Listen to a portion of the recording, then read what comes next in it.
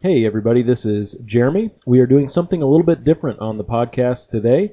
I'm going to play a section of a conversation that I had with Jackson Washburn, a young Latter-day Saint apologist.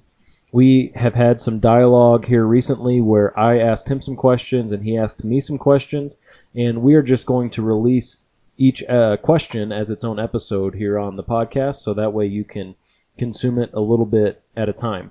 The first 3 episodes we release with these conversations will be Jackson asking me 3 questions, and the next 3 episodes will be me asking him 3 questions about his beliefs. So I hope you enjoy this conversation. If you have any questions or comments, please be sure to reach out to us. If you are a subscriber, please make sure that you give us a like on whatever platform you're using to subscribe to us. Leave a rating, leave a comment. Do all that stuff that helps us. That would be great. We appreciate it very, very much. We hope you have a good and godly day. All right. Well, I am Jeremy Howard. I'm the pastor here at Payson Bible Church, and I am joined by Jackson Washburn to have some dialogue. This will be something that's like halfway between a cross-examination and a debate and a lunch with a friend. So that's kind of what we're going for. It just sounds like a good conversation to me, you know? Yeah. Good conversation. That's it. With structure, a little more structure. Right. So, Jackson, you want to give an introduction of yourself, however you want to explain your bio? Yeah, sure. Like Jeremy said, my name is Jackson Washburn. I reside in Arizona. Right now I'm in Idaho for quarantine, but I'm a student at Arizona State University. I'm majoring in religious studies and history. I'm also a Latter-day Saint, a lifelong member. When I was 12 years old, I had a mother who converted out of Mormonism into evangelical Christianity. And so through my teenage years, I was able to spend time with both faith traditions and engaging both faith communities. And it was, during that time, after several years of attending both churches, that I started feeling more personally comfortable identifying as a Latter-day Saint. But since then, I've taken a big interest in religious studies and talking to people of different religious faiths and having dialogues such as these, and still considering the claims of traditional Christianity, engaging apologetic literature, and just trying to sustain friendship across the aisle. So could you list off your classes for this semester? Because I see the stuff you post on social media, and it's like, man, those classes sound like fun. Well, this semester I'm taking historical perspectives in philosophy and religion. I'm taking a seminar class on ritual. That's 3 hours on Mondays. I like talking about religion, but that class is a lot. Got to be honest. I'm taking right now. I just started an online class on evolution and evolutionary theory, which is interesting. Jewish history from antiquity. Let's see. I feel it. I'm a TA for. I think I'm doing like 19 right now. Wow. I also just started a position as a grader for a Hebrew Bible class. Last semester, I was a bit more heavy on. I took a New Testament class and a Hebrew Bible class, and this upcoming semester, I should be taking like formation of the Christian tradition. So, I do have an interest in not just like religion or religious history, but, Christianity, Judaism, and things that are directly relevant and, kind of key to understanding the Bible and biblical history as well. I personally want to specialize in our Armenian religious history, as in the country, not Arminianism. That was a joke. I served my mission in Armenia, and I think, there'd only be like 2 individuals that would understand my joke when I'd say, we're teaching Armenians. Yeah. Yeah. But so I want to specialize in Armenian religious history while still, in kind of that would require me to do kind of studies in Christianity and the New Testament, early Christianity. I also want to do Mormon studies on the side. So Yeah, that's a quick introduction to me and my different interests. I'm set to graduate in spring of next year, so I'm going to be applying for grad school pretty soon. Okay, cool. Has the quarantine made life easier or harder as a student?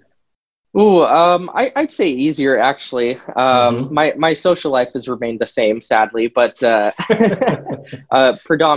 dominated by online discussions. But I don't know. Now I don't have to show up for physical class, and it feels like I have a lot more free time. So I'm just trying to stay productive. That's why I took on that position as a grader as well, to try to make a bit of money. And it's been nice since quarantine.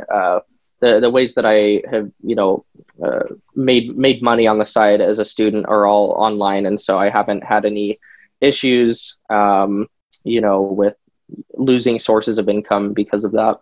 Mm-hmm. Good.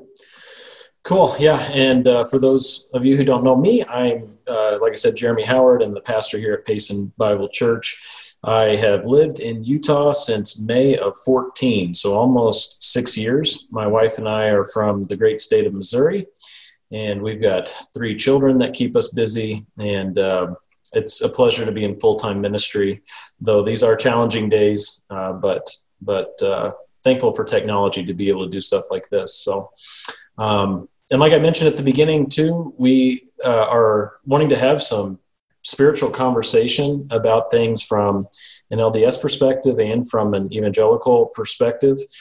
And what we've done is for this episode, or whatever you want to call it, Jackson has sent me 3 questions that have to deal with the nature of God across the Testaments, the Old and New Testament. And for the next one, I'm going to ask Jackson 3 questions, and we're going to walk through those. And hopefully there's enough interest and conversation from the first 2 videos that there will be some questions and things in the comments on Facebook and YouTube that we can take and answer for a 3rd edition of this. And we've talked about this for a while. We were planning on doing it later in the year, but alas, we are all inside, and we might as well do it now. So for sure, here we are. So the goal is to go for an hour, a little less, and walk through these questions. Again, Jackson did send these to me ahead of time, so don't think I'm thinking of all this stuff off the top of my head. I couldn't do that, so I do have some written down stuff. If you see me looking at a weird place, that's what I'm doing.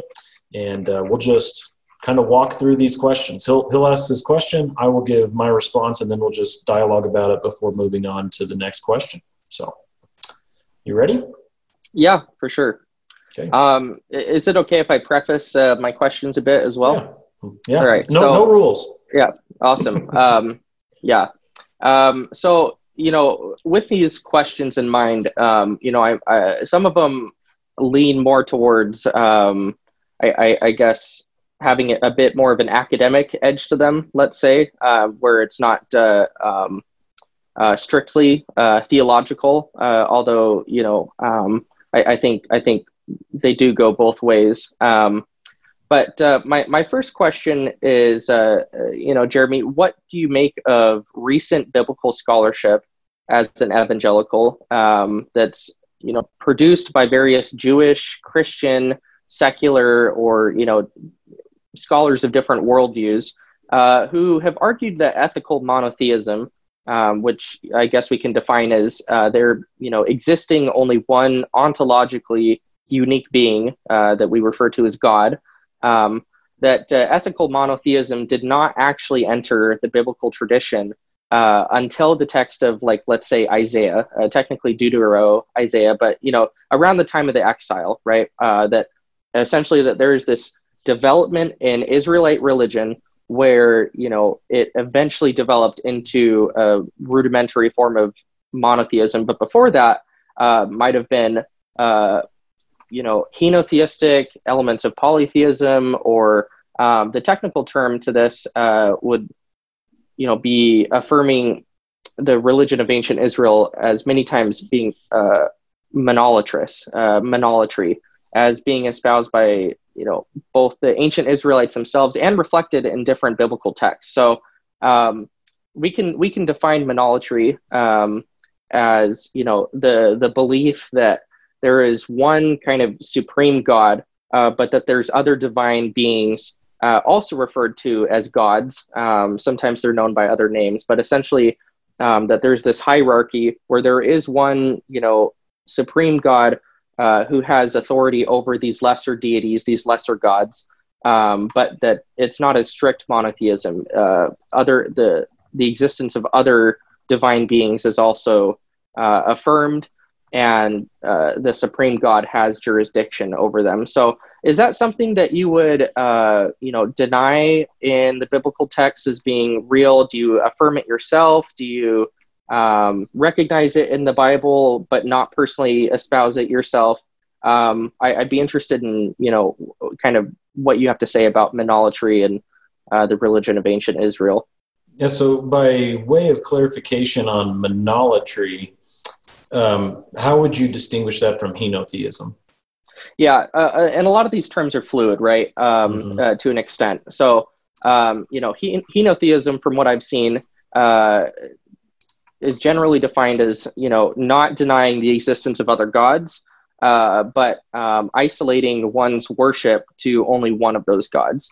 And monolatry refers to something a bit more specific, where there is one God that reigns supreme over the other gods, but those other gods also still exist.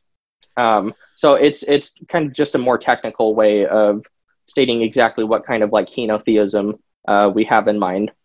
And would you say, sorry, another clarification question. Yeah, would you say in that view of monolatry that you just described, those other gods, were they created by the one supreme God? Yes. In most cases, I would say so. With henotheism as like a general term, those other gods don't always need to be created by another god. But in monolatry, I would say that that singular God is responsible, at least in the religion of ancient Israel, that God is responsible for the creation of other entities as well. Okay, gotcha. So, by way of disclaimer, I don't spend a lot of time reading and analyzing scholarship that is that views the Old Testament that way. By way of my profession and what my ministry is, and just in life that I've got 3 kids, and being very busy. I'm not a full-time student anymore, and so I don't stay up to date on a lot of that scholarship, just as a disclaimer. But the way I view it is that monotheism is part and parcel to the theology of Moses that he developed through personal interaction with God and from divine revelation that God gave him as he wrote scripture. So that monotheism is just like fundamental. It's bedrock in Moses's theology as developed through the Pentateuch. And then that is fundamental to the rest of Old Testament theology that's developed from there. And if we look at the life of Moses and the revelation he received concerning creation and other things, we see a singular God from the beginning. In Genesis, we look at the verbs that are being used there in Hebrew, and they're singular verbs in reference to this God who also spoke of himself. God spoke of himself as being singular, though he did speak of himself as being plural at times too. We see Moses describing God, experiencing God as being formless. You look at the burning bush, the angel of the Lord speaking out of the burning bush, the Mount Sinai event where the 10 Commandments are given and all of Israel is there and they can hear, but they see no form. They were with God face to face, it says in Scripture, but they saw no form. So there's a formless aspect there, though I'm sure we'll get into the formed aspects there too. This singular formless God is glorious. Moses spends time with him, comes down off the mountain, his face is glowing, and so there's a glory aspect there. And what's important as we summarize all this and see all this revelation and experience that Moses has from God, we end up understanding that Yahweh, the God of Israel, is fundamentally different than every other God. So you get this repeated over and over again, starting in the first 5 books of the Bible and all the way through the prophets and poetry and all of that the God of Israel could see, he could hear, he could interact. The God of Israel can create. He has the power to create things. The God of Israel covenants with people. All of these things that no other gods do. And these other gods, small g gods, are sometimes referred to as just, something like this microphone, just like a inanimate object that can't do anything. And at other times you see those gods referred to as demons. Like there's a spiritual aspect there. Though they are not eternal in and of themselves, though they do not have the same power and authority as God, they are spiritual in nature and they influence humans. And so in that way, they are gods in that they are spiritual influencers that people worship wrongly. And so they can be called, small g gods. And as we see a lot of this, not all of it, but a lot of it in the Torah, it just gets developed. From there, it's foundational to the theology of the subsequent generations within Israel. Abraham, for instance, he lived, of course, before Moses, but the example that we see in Abraham's life was that he was called out of a polytheistic religion. He was called out of a polytheistic context, and he was, united to the God of Israel, the one true God. And as the one true God spoke to him, he made covenant with him, and he stayed with him and his progeny. So you got Abraham, Isaac, Jacob, Joseph, and on it goes. And that's the foundation for all of Old Testament theology. And those who posit the theory of polytheism in that Old Testament theology, they don't typically start with the idea that the biblical text is authoritative and sufficient. Usually when people come to that conclusion, it's because they started in a totally different place than someone like me would start. And so as someone who seeks to believe that, the Bible is, looks like I mistyped there. I shouldn't be reading my notes word for word. I should Oh no, you're fine. See the principle and then state it. As someone who believes that the Bible is the only authoritative text, the only God-breathed text, I hold to monotheism and would reject polytheism, henotheism, and monolatry. The monolatry you were describing sounds very similar to Michael Heiser's worldview, largely based on Psalm 82, though there are some 2 or 3 Torah references that he turns to also. And I would disagree with Michael Heiser's view of Psalm 82, and I would disagree with, definitely his theological conclusions. I think his monolatry is dangerous in a lot of ways, and I would definitely outright reject that. Yeah, well, I think from that, I appreciate that you stated, kind of what theological commitments or, presuppositions are informing how you approach this subject, right? Yep. I think, and you articulated it yourself, but I think another way of putting it, there seems to be this key question here of, do we treat the Bible like any other book or any other historical text, or does it have, other claims of authority that, puts it on a higher pedestal than those texts, where, we have to start with different assumptions, right? You referenced some Michael Heiser. He is, one of the leading proponents of this, or one of the most vocal, I think, Christians who, espouse this view. But for him and other Christians that, recognize and argue for monolatry in the Hebrew Bible, it doesn't seem to, at least from their own perspective, invalidate or prevent them from identifying as believing Christians with commitments to the New Testament as well. You said yourself that you believe that monolatry, or recognizing it or arguing for it, there's some danger to it. Would you mind kind of articulating some of the dangers that you see, or like what are beyond not believing that the Bible is sufficient or that it is fully authoritative in the same way that you would view it? what are some other ways in which it might complicate or, prove to be problematic to some of the truth claims that you consider to be integral, right? Sure. So to me, the primary danger, I believe there are multiple dangers, but the one that's primary is that a category has been made by Michael Heiser and others who hold that position that isn't founded in Scripture.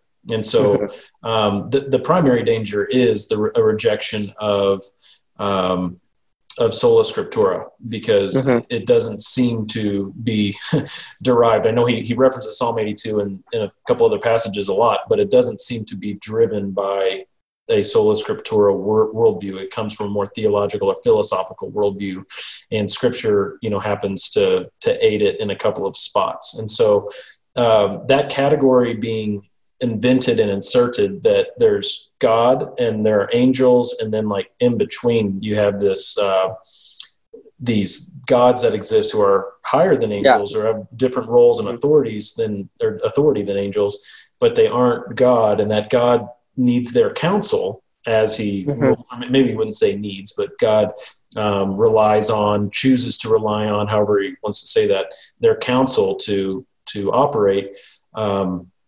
It's a man-made doctrine. It's not a biblically founded doctrine, and that's why primarily I say that it's dangerous. But some other more perhaps fringe purposes would be the idea that God does not rule the universe by his own counsel alone, goes against various passages, and also has some really dangerous implications, depending on how far it's taken. I mean, any doctrine or theology taken to its human logical conclusion can be dangerous. And so that can kind of lead in that direction.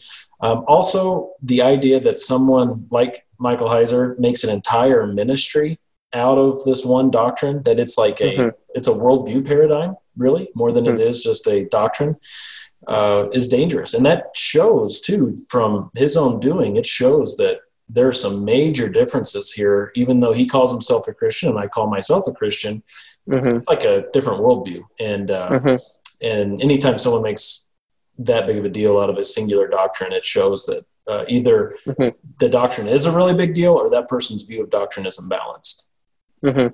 Yeah, and so those are definitely some theological implications that espousing a view of monolatry has, at least for Christians, let's say. But shifting to considering this through more of an academic lens, it seems like this theory or this way of understanding the Bible can be held by, and is held and argued by, non-believing individuals, Jews, various Jews, various, self-identifying Christians. And so to me, at least, it seems like this is an issue where if we aren't addressing it theologically, then from a historical standpoint, there seems to be a consensus which can transcend personal theological worldviews. I think you made an important point by recognizing that this is something which presupposes that the Bible is not self-sufficient, and that various parts of it need to be perhaps primarily interpreted through the lens of history or through the lens of the existing cultures in the ancient Near East, and that the text itself, that there are varying inconsistent theological worldviews represented in the text, right? So I think with that, what do you believe is the appropriate way for a believer, or let's just say an individual, to use history to inform their understanding of Scripture, but not in a way that I guess jeopardizes its theological authority or internal consistency, right? So so for me, I agree that while there are passages in the Bible that individuals such as Michael Heiser or other scholars turn to show this is where we can see the divine council or monolatry or, different takes on Israelite theology. A lot of it is very much informed through the lens of the ancient Near East by turning to other cultures that are not Israelite, or turning to Israelite like historical text or evidence that, from a traditional Christian, an evangelical, let's say, you might be able to say, that was apostate, or, there's many instances in the Hebrew Bible where different forms of idolatry or, heresy are condemned, right? And so, if there are legitimate archaeological instances of Israelites affirming the existence of other gods, well, the text of Scripture condemns that, right? So, in this case, how would you consider history to, how might you appropriately use it to both inform your view of Scripture, but not in such a way that jeopardizes it? Right. So, from a CNN's perspective, I'm starting in a place that you probably didn't think I would start. From Wolf Blitzer's perspective, evangelicals are, just this big group, right? Yeah. Yet, as you know, and I know, within that group, there's a huge spectrum and diversity, that we're not just like a voting block, but there's like a bunch of difference. And when you start looking at the difference between, say, a through and through Reformed evangelical and someone who is more of a Congregationalist, like, non-denominational type of Christian, they would have very different views on the confessions and creeds from history. Now, that being said, Protestantism is largely affected all the way across the board because of the early ecumenical councils and because of the works of the reformers. All right. And no one can get away from that. So no matter how Congregationalist, non-denominational you are, you can't say, well, it's just the Bible, I'm not affected by anything else. They are absolutely affected by the Council of Nicaea. And no matter how much they would try to deny that, perhaps. So that being said, finding that balance is really tough, and there's a range within evangelicalism of what people believe and think. And we're all kind of evolving on this until we die. And so I think I've evolved a little bit on this. I do not believe the London Baptist Confession of Faith, the Westminster Confession of Faith, the Nicene Creed, or the Council of Chalcedon, or any of those are on the same level of Scripture at all. Yeah. But I do believe that God uses his people to teach his people. He sets apart teachers who are able to summarize things and help us, and in a sense, give us some guardrails under the authority of Scripture. So when applying that view, that's a really general view, but when applying that to this topic, I wouldn't necessarily say that Michael Heiser is anathema, or I wouldn't even say necessarily that he's heretical, but I think he is really, really flirting with some doctrines that fall outside of the camp of historical Christianity, and that by nature there is danger in that, just because God does use his people to teach his people and set up some guardrails. So really general answer, but you want to maybe tack on another question now that I've said that? Well, like, do you think that the issue in approach here is that one needs to essentially adopt a non-Christian methodology, or kind of a secular approach to Scripture in order to reach this conclusion, and even reconcile it within an self-identified Christian framework? Yeah, I don't know if I would say is it the methodology that's the issue here? A little bit. I mean, so the thing is, obviously Psalm 82 talks about something that's interesting there, and that's a tough passage. No matter what perspective you take, you got to wrestle with it. And even from Michael Heiser's view, there's stuff in there that doesn't exactly line up with his interpretation. And same with me. You got to wrestle with that and figure out what the answer is. To me, the biggest problem, and this is a methodological issue or a process issue, the biggest problem is taking something that is kind of vague like that and not all over Mm-hmm. Scripture, I mean, by any Mm-hmm. means, and really elevating it to something that is worldview defining, like it is for Yeah. him. That's the Mm-hmm. real issue. Mm-hmm. And to me, that does come from a place that falls outside of Scripture. You don't see anybody in the New Testament teaching this. They knew their Old Testament. All the New Testament writers knew their Old Testament, and they weren't teaching this that Michael Heiser's Mm-hmm. teaching. So Mm-hmm. that's an important thing. Right, and I think the kind of the general argument with the proponents of Israelite monolatry is that it was something that was, present in earlier biblical texts, but was eventually replaced or suppressed by later, more dominant texts, which adopted a more exclusive monotheism. And so, by the time of the New Testament, I think arguably they might say, yes, we would expect it to not be as present here because we're arguing that this is the case only in predominantly earlier Israelite texts. And that goes right to those pre-commitments of if you're taking that view, you're starting from the position of God was either unable or unwilling to preserve his revelation. And when you start there, you're just going to end up in a different place every time than where someone like me would end up. Okay. I think that's all the questions that I have specifically for monolatry for now. We might circle back.